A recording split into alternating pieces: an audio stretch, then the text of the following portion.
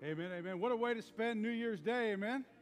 Being in church with family and friends. Yes, it is good to be here. Thank you, Jeff and the praise team, for your ministry to us this morning as you brought us worship and allowed us to worship along together.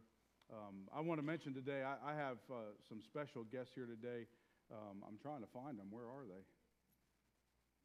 My mom and dad's here somewhere. There they are, right in the middle. My dad, just to let you know, my dad led me to Christ when I was 11 years old, sitting in his study. Yep. I remember my dad just retired after 30 years pastoring a church in the Northeast, and they just moved here to Jacksonville, and we were unloading their pods, and I came across the hope chest that I got down on my knees and got to worship God for the first time as a child of God, as I called out on his name and asked him to save me. And it's a touching moment as I'm standing in a pod in the middle of the night, Jacksonville, late in the afternoon, but God has done a work, and he is a good God, isn't he? Well, just the opportunity to stand for you this morning. I want to tell you I took 20 pages of notes and condensed it down to 6. I figured since we're not doing 2 services, and I normally preach about 40 minutes, I need to make up for it, so we're going to be about an hour and a half. And so just be prepared. Dad, you taught me well. I can preach long. I want to let you know that guys, genuinely, 2023, the further we get from 2020, the better off we are. Amen. I'm just excited about what God's doing. This past year, our church was able to baptize 28 people. And yeah, that's great. As we go into this 2023, please keep your ear to the ground for what's going on here at Oakleaf. This Wednesday, we're going to start back with our life groups on Wednesday night. Lesson number 6, so I want to encourage you to be here and be prepared for that. Be ready to engage. If you're not part of a life group, you're in sin, okay? So just be out here Wednesday night and be part of a life group. Get engaged in the community on Wednesday nights. Man, it's a great place to be. We're going to be starting our Wednesday night food services back up again. We're going to be serving a meal. It's a great opportunity to fellowship and get to know people.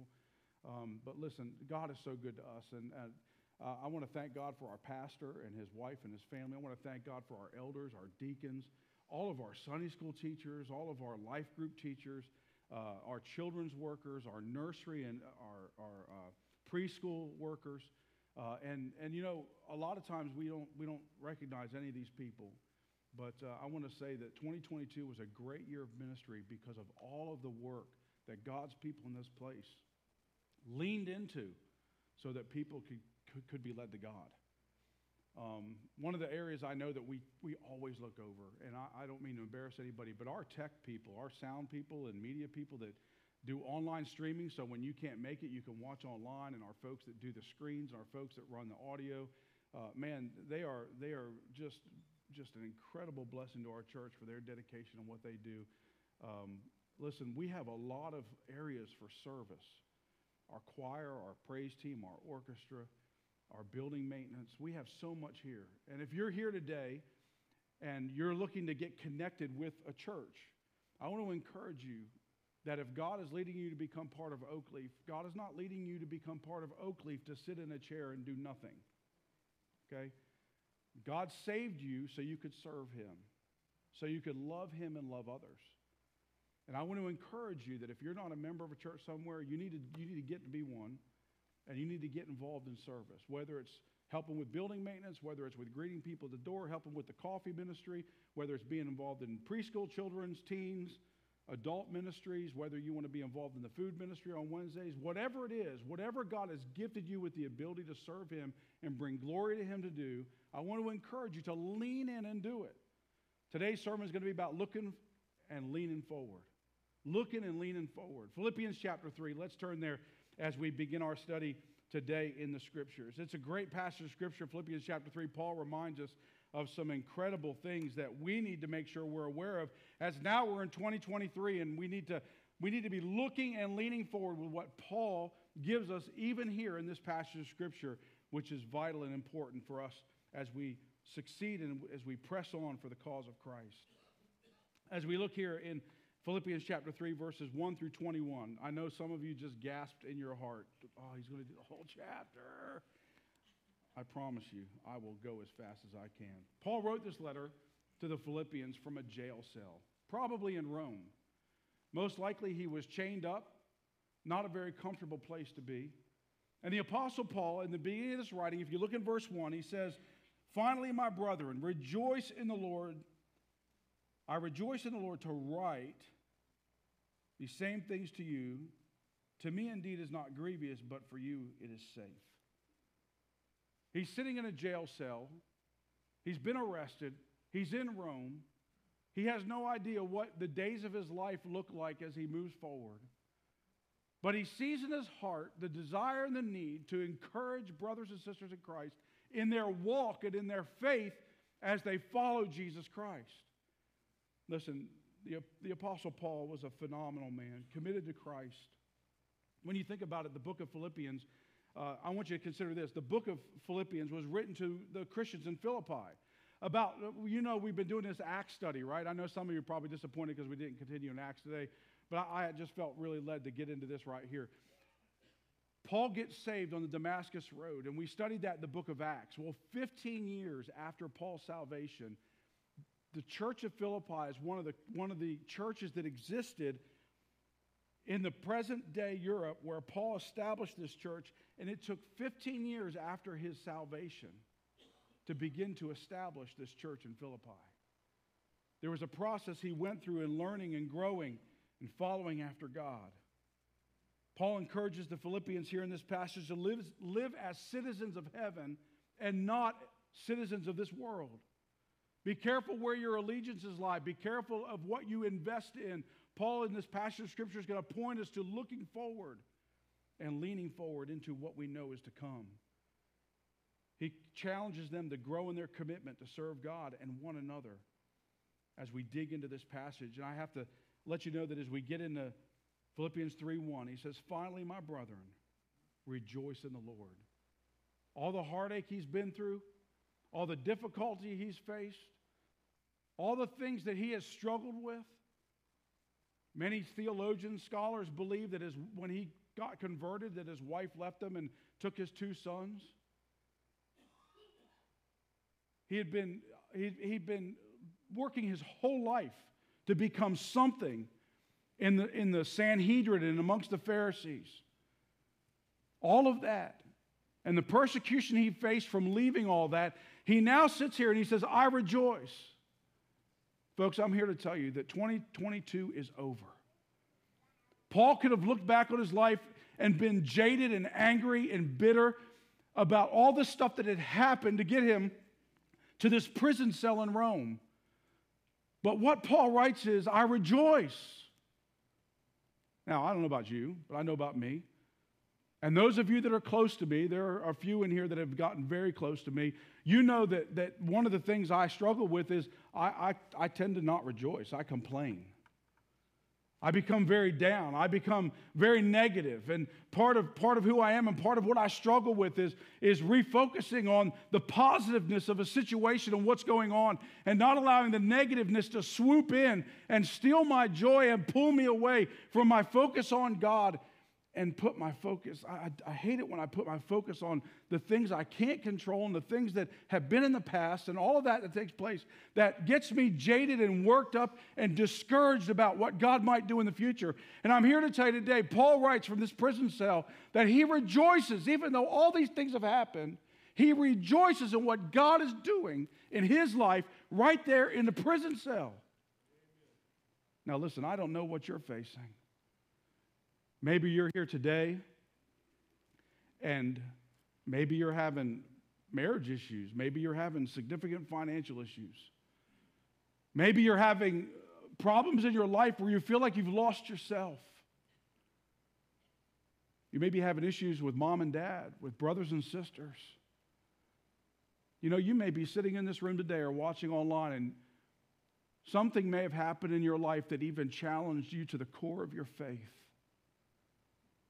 But I'm here to tell you, this is a new year and a new time. And I want to encourage you to look for the newness in the Word of God and in Christ and in your relationship with Him. And we're going to learn how to do that from this passage of Scripture right here today.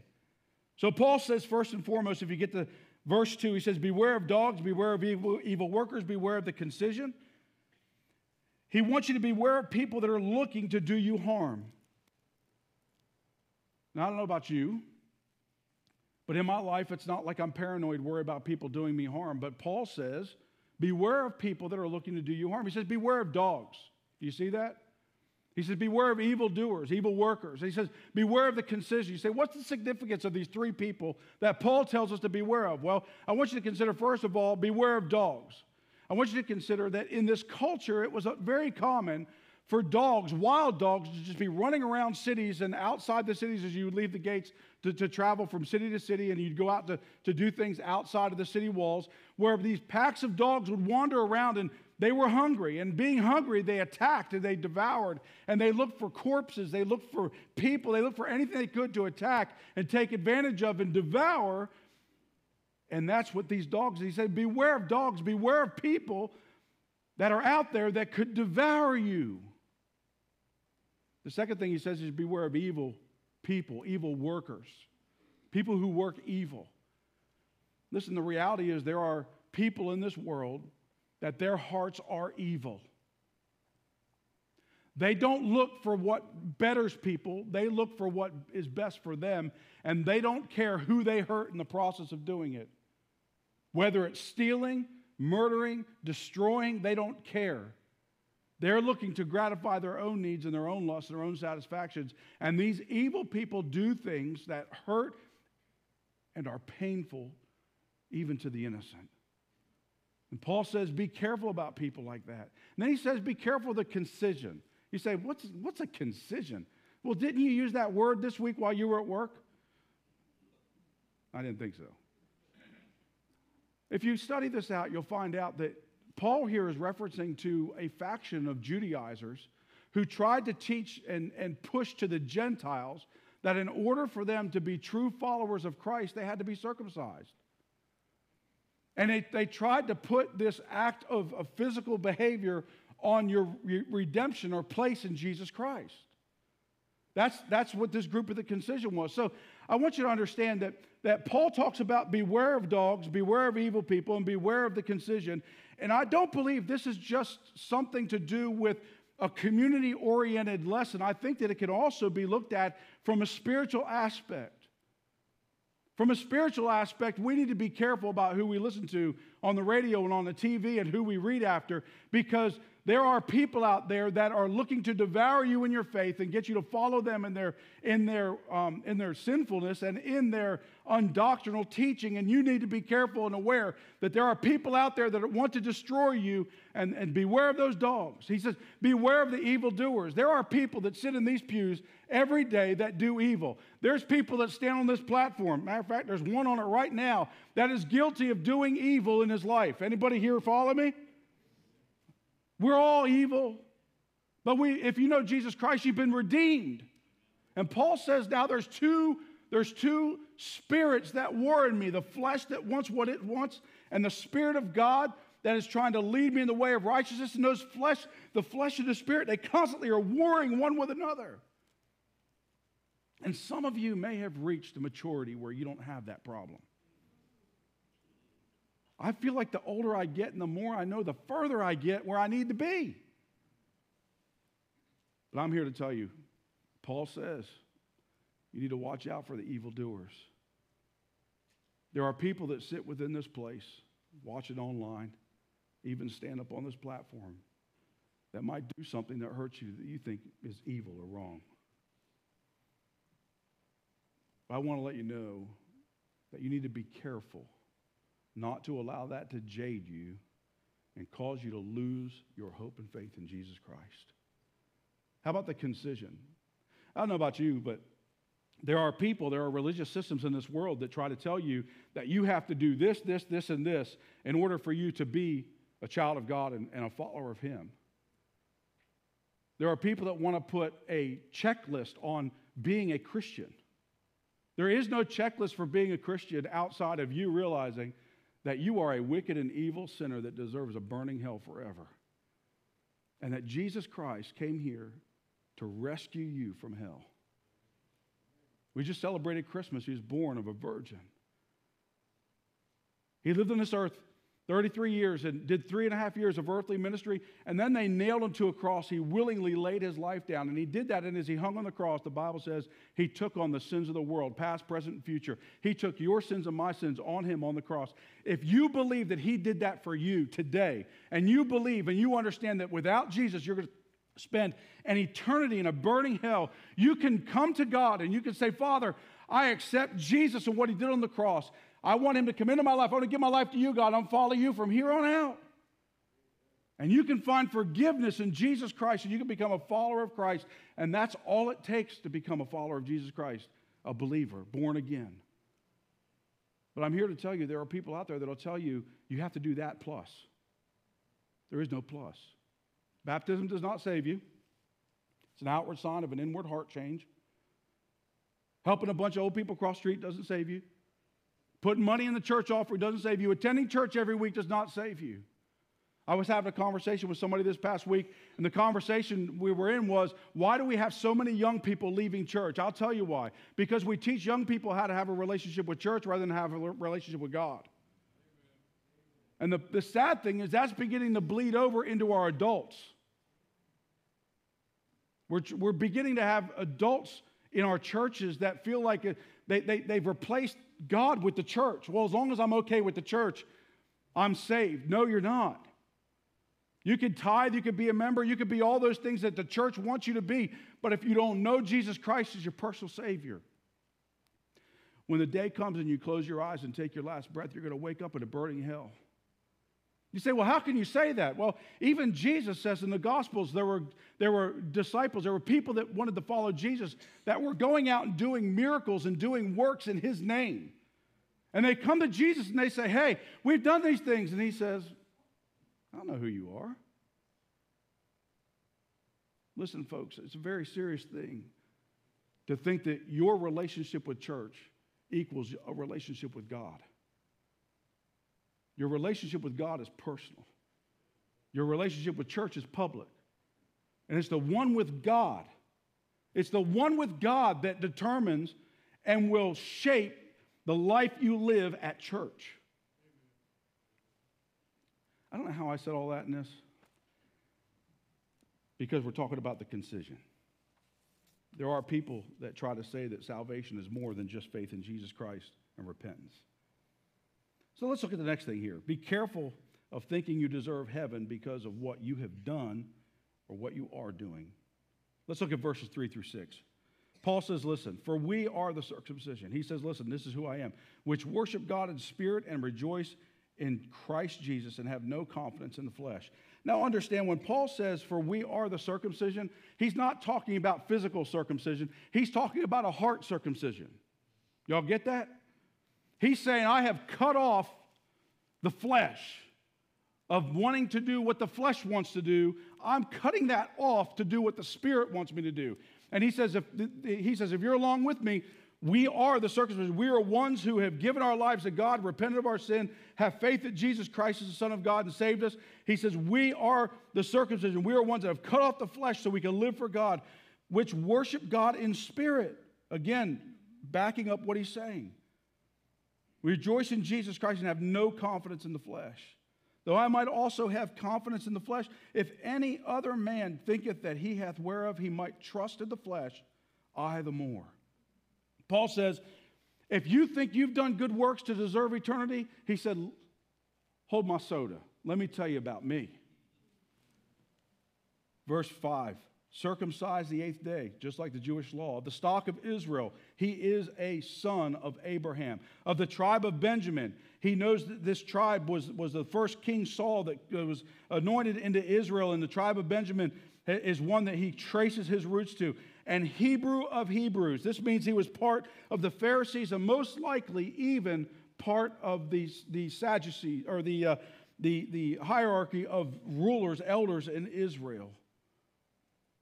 As touching the law, a Pharisee. Concerning zeal, he says, listen, you want to talk about somebody who wanted to obey God so much? He says, I actually was going out and threatening to kill and murder people who believed Jesus was the Son of God. I was so committed to Judaism and to the synagogue. Look at what he says here. Touching the righteous, which is in the law, blameless. He says, listen, he persecuted the church, the people who had come to faith in Christ. He says, this is my pedigree. And he said, all that I did did not make me worthy of heaven. You might be sitting here today or listening from home, and you might be thinking, but Bill, look at all the stuff I do. Surely God is pleased with me. Listen, the Bible says that our righteousness is as filthy rags. If you think the things you've done compare to what Jesus did on the cross of Calvary, you have definitely missed the mark in your theology. Let's look here and keep reading. For time's sake, I have to hurry. The next thing was here, believe that all things you thought made you worthy of heaven are loss in comparison to what Christ has given you. Verse 7 through 9, the Bible says, but what things were gained to me, those I counted for loss. Paul says, all those things that I thought earned me heaven, I counted them as loss. They were not worth anything. They were zero. They put nothing on my account on the good. He says, those I counted loss for Christ. He says, all those things I thought were pinnacles of my life, when it came to comparing them to Jesus Christ, they were nothing, non-existent. Yea, doubtless, verse 8, and I counted all things but loss for the excellency of the knowledge of Jesus Christ my Lord, for whom I have suffered the loss of all things, and do count them but dung, that I may win Christ. See, this is the problem. The problem we face in America today is we have people that want to come to faith in Christ, but they want to think that their good deeds put them in a position to deserve Jesus Christ. You follow me? In the process, Paul says here, I take all the good things I could have ever done for Jesus Christ, everything I've ever done good, and he says, I count it as scubula. That's a Greek word. Y'all want to learn it today? Say scubula. Scubula. It's dog waste. It's animal waste. Scubula. Okay? Listen, y'all are Greek. Y'all are learning Greek here. So when he looks at this passage of Scripture and he's writing to these people, he says, I take all of the stuff I've done that everybody in the world thinks is good and great. He says, I count it as scubula when it's compared to who Jesus is and what he's done for me. See, the problem is we think, well, I'm a good person. I just need a little Jesus to get me to heaven. The reality is you're a wicked, evil, dastardly sinner that's headed for a place called hell. And it doesn't matter how much good you or I do. We deserve a burning hell. And until we come to the place where we realize who Jesus is and what our good works are in comparison to him, we will never be able to truly comprehend what Jesus Christ genuinely did for us. And by the way, this even shapes how we love God and love others. Because if we think we only needed a little bit of Jesus to get to heaven, guess how much love and how much commitment and how much admiration we're going to have for Jesus. But if we realize how far we were and what Jesus did for us, we have a greater love and passion for what he calls us to. And then when we serve one another, we realize that, listen, I can't love people on my own. I need Jesus' love to help me love people the way he would love them. The people that are evil, wicked, hard sinners. Folks, we've got to realize that we have got to embrace the fact that our righteousness, our goodness, if we're doing it in our own power, before or after salvation, if we're doing it in our own power, thinking we're making ourselves good, we are literally disrespecting what Jesus did on the cross. And what Jesus did when he rose again, and what Jesus did when he ascended, and what Jesus did when he saved you and I from our sin. As you look at this passage of Scripture, Paul continues to go. In verse 10, he begins to tell the church of Philippi, you need to be ready to suffer for the cause of Christ. Look at verse 10. That I may know him in the power of his resurrection and the fellowship of his suffering, being made conformable unto his death. Knowing him in the power of his resurrection. He says, first of all, that I may know him in the power of his resurrection. On the Damascus road, Saul met Jesus, and he learned and he experienced the power of the resurrection of Jesus. Because the dead person, the spirit, the deadness spiritually in Paul's life and Saul's life was raised to life when he put his faith in Jesus Christ. And he learned what resurrection was all about in that moment because he realized there's a new Paul. Listen, I say this all the time. God didn't save you to be a better version of you. He saved you to be a new you. And folks, I'm here to tell you, Paul says here, that I may know him in the power of his resurrection. He says, listen, I want to recognize this, live this, and not just have a common knowledge. I want to know it. And then he says the fellowship of his sufferings, being made conformable unto his death. Listen, experiencing the sufferings so that you can fellowship with Christ is something that every one of us has got to learn to embrace. Let me read this. I posted this on Facebook. For those of you that follow me, you may have seen it. Albert Barnes made this statement: many are willing to reign with Christ, but they would not be willing to suffer with him. Many would be willing to wear a crown of glory like him, but not the crown of thorns. Many would be willing to put on the robe of splendor which will be worn in heaven, but not the scarlet robe of contempt and mockery at the beating. I'm here to tell you that we have a generation of believers that think that when you get saved, everything becomes sunshine and roses. But I'm here to tell you today that if you study the Scriptures, you will find out, yea, all that live godly in Christ Jesus will suffer persecution, suffering. And it's in that suffering that we realize that we need Christ and his power, and we become closer to him. Listen, when you consider the weightlifter, the bodybuilder, if he never went into the gym and exercised his muscles, he would look like me.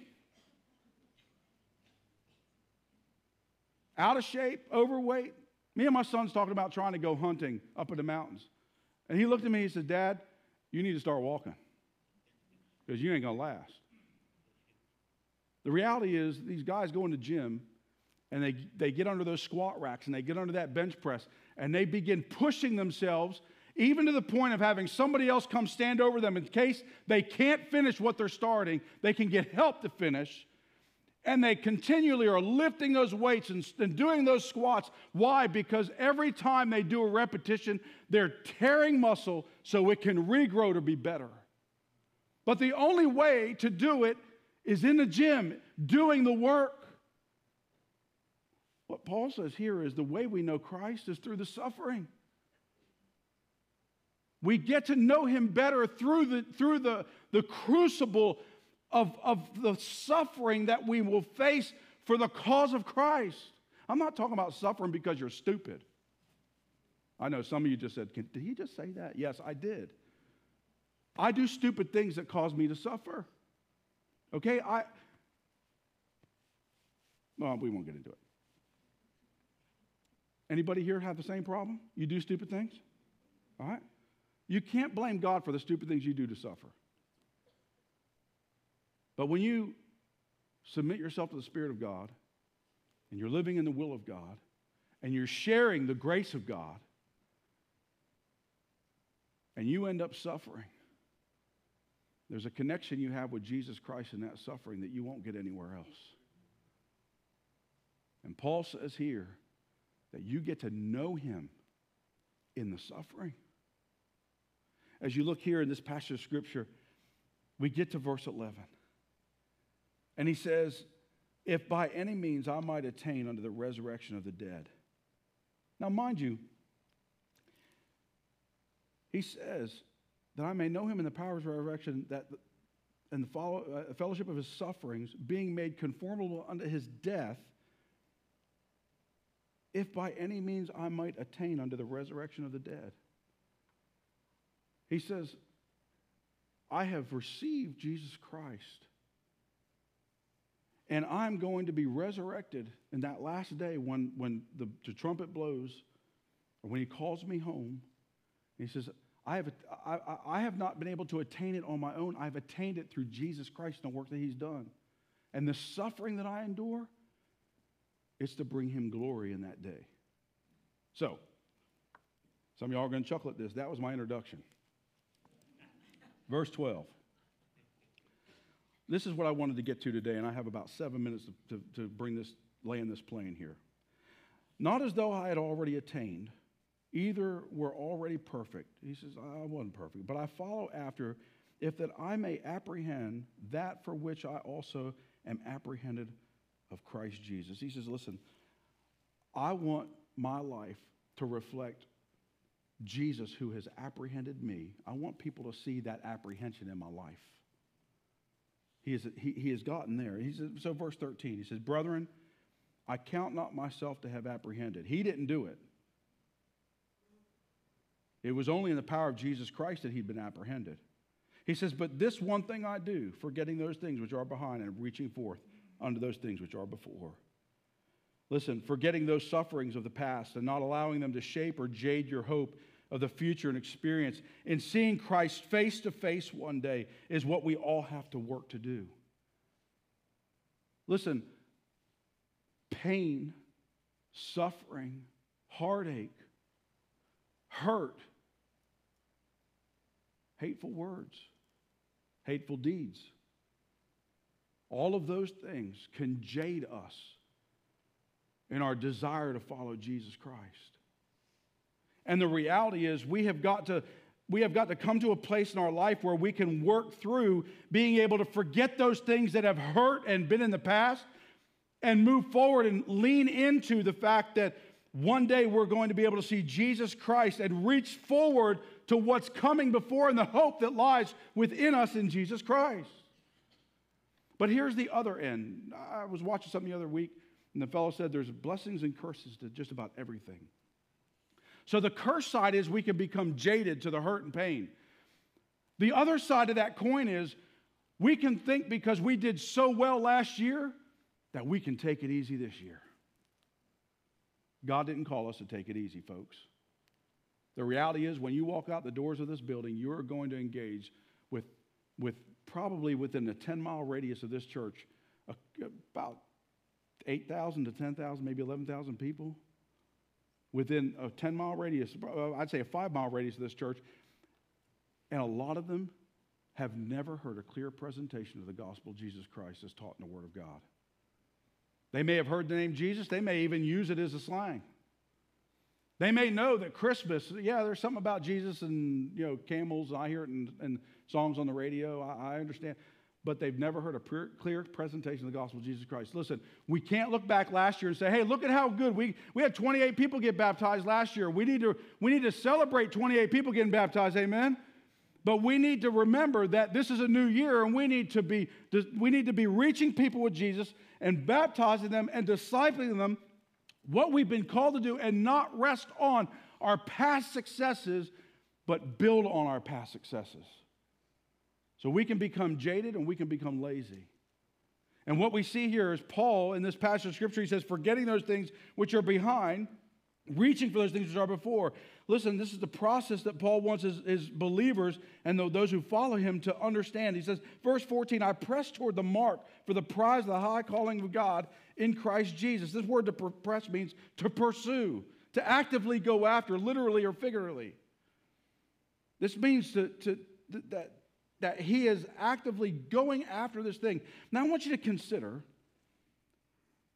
a runner at a race. They get down in the starting blocks. I won't even attempt to get in that stance because I won't be able to get back up probably. And they wait for the firing of the gun. How many of you have ever seen a runner, when the gun goes off, they take a couple steps and they look back? No. If he did, he didn't win. When that runner gets down to those starting blocks, he is focused forward. His eyes are tuned on what's at the end of what I'm about to do. Every muscle in his body is ready to energize and to burst every ounce of strength this person has into accomplishing what lies ahead, what's forward. And then the gun goes off, and he comes out of that gate. And he gets his legs underneath him, and he starts pumping those legs. He begins to glide through the air. I mean, he is using every muscle in his body that has been prepared for this moment. By the way, I've never seen a runner run leaning back. You see how they run? Forward, especially when they get close to the finish line, right? Because they want to be the first to hit that tape. I'm here to tell you, in 2023, we have got to stay focused and keep leaning forward. Paul says here in this passage of Scripture, he says, brethren, he says, look here, I press towards the mark, the finish strip, the prize, the end of this race of the high calling of God, where I get to stand in front of Jesus face to face, and I'm going to press towards it. I'm going to work towards it. I'm going to let every muscle in my body, I'm going to let my focus, I'm going to lean forward into doing this. He says, how are we going to do that? We'll finish with this real quick. By being mature. Verse 15, 16, and 17. Let us therefore, as many as be perfect. That word perfect could be translated mature. Be thus minded, and if anything be otherwise minded, God will reveal it unto you. He says, listen. He says, let's be mature. And if there's areas in your life that you're not mature, be attentive to God showing them to you and fixing them. That's what a mature person does. Verse 16, nevertheless, whereto we have already attained, let us walk by the same rule, let us mind the same thing. He says, listen, as you're maturing and you're dealing with things as God reveals them to you, he says, enjoy unity with others. Now listen, I want you to understand, how many of y'all have ever heard a 4-person quartet sing? You know, growing up, we always listened to the Cathedrals and Kingsmen and Gold City and Legacy 5 and all these Southern gospel groups, the Isaacs, and you have all these groups. And they get up there and they each have a microphone, and you have the big bass, and you have the guy who sings really high. And you have the guy who sings down the regular lead part, and you have the baritone. And each one of the guys in that group, they have their own part, right? The bass sings the bass. The tenor sings a tenor. The lead sings a lead. The baritone sings a baritone. They're all different, but they all understand they're doing the same thing. So they unify together, even though they're different, to become something that sounds amazing. Folks, you know why our churches struggle? Because we think because people are different than us in certain ways that are preferential or personal, that they're not in unity with us. Paul says the unity we find is in Jesus Christ, not in what we do. And I'm here to tell you, you may be a bass, you may be a tenor, you may be a baritone, you may be a lead. Whatever that might be, whatever giftedness God has given you in your life, get in harmony with those around you and make it sound great. This is what mature people do, what Paul says here. Verse 17, brethren, be followers together of me, and mark them which walk so as ye have as for an example. Take notes of those who are mature and following the example that Christ has set. Take note of those who are mature and in harmony with one another in unity, and build relationships with them so you too can grow and continue in your walk, in your life of maturity. Last thing Paul says here, be observant. For many walk, of whom I have told you often, and now tell you even weeping, that they are the enemies of the cross. I want you to know they have never been born again. These people that he's talking about here, the enemies of the cross, they've never been born again. They pass themselves off as believers. They infiltrate the church. They have corrupted the definition of righteousness with their behavior. Paul says these are enemies of the cross. You say, well, Bill, how would you define an enemy of the cross? How does the Bible define an enemy of the cross? Anything that doesn't bring glory to God is an enemy to the cross. Whether it's words we say, whether it's actions we take, whether it's places we go, things we watch, stuff we hear, money we spend. Listen, I don't care what aspect of your life you're talking about. What it comes down to is, if it goes against bringing glory to God and pointing people to Jesus, it's something that's not for the cross. Verse 19, whose end is destruction. Look at this. These enemies of the cross, their end is destruction. Whose God is their belly and whose glory is the shame. Whose end is destruction. The end is eternal death, separation from God, because they're not believers. Whose God is their belly. This is people who allow their own appetites, their sensual appetites, to dictate and cause them to pursue what they want, not what God wants. Whose glory is in their shame. Listen, evil practices committed in secret, which shouldn't even be spoken of, they do openly, and they have no shame in it. Who mind earthly things. This is people who set their hearts on the affections of things of this earth and love them more than they love the glory that is brought to the Christ that provides salvation. These are those who've infiltrated the church.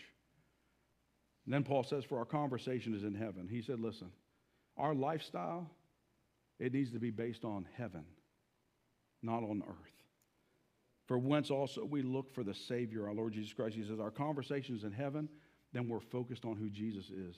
And our decisions in our life reflect that. As we look at this passage, live your life doing God's will on purpose. Did you hear what I said? 2023, as we look and lean forward, live for the glory of God on purpose. That means we need to set a plan. You need to set a goal. You need to set a way that you are going to achieve this in your life and put yourself into it. And live like Christ will return at any moment. Look at what he says here in verse 21. Who shall change our vile bodies, and it may be a fashion like unto his glorious body, according to the working whereby he is able even to subdue all things to himself. See, when our conversation is on heaven and we look for the Savior, our Lord Jesus Christ, we're praying. Think about this. As Jesus prayed in the Garden of Gethsemane, he said, thy will be done on earth as it is in heaven. Paul says here that we live like we are placed in heaven, that we are standing before Jesus in such a way that we say, I want to do your will on earth just as it would be done in heaven. No one would disagree with him in heaven. So why would we do it on earth? No one would disrespect him in heaven. So why would we allow ourselves to do it on earth? And this is the battle every day in 2023. When we get up, our eyes open, we get out of bed, we begin to walk and our bones are hurting and we get ready for the day. These are things that we have got to consider. What today will God allow me to do to bring him glory and submit yourself to what he has for you in that day? And in that day, make your decisions based on, if I were standing in heaven before the throne of God right now, what would my response be to what Jesus is asking me to do?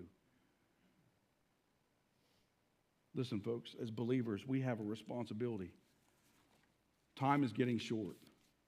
I don't know about you, but I believe Jesus is going to return any moment. I have believed that since I was a little child. And every year I live, I become more and more convinced how wicked this world is becoming and how Jesus' return is imminent. My question is, as we look and lean forward in 2023, are we going to live like we're looking for Jesus to come back? Are we going to make decisions like Jesus is standing right before us? Because he is. He's in our hearts. He's in our lives. Listen, Paul says, I press towards the mark for the prize of the high calling. I want to encourage you, believer, at home, here in this place, look forward. Stay focused and lean into the race God's put you in and run as hard as you can and bring glory to God. And let's see what God does in our community with believers who believe that and live like it.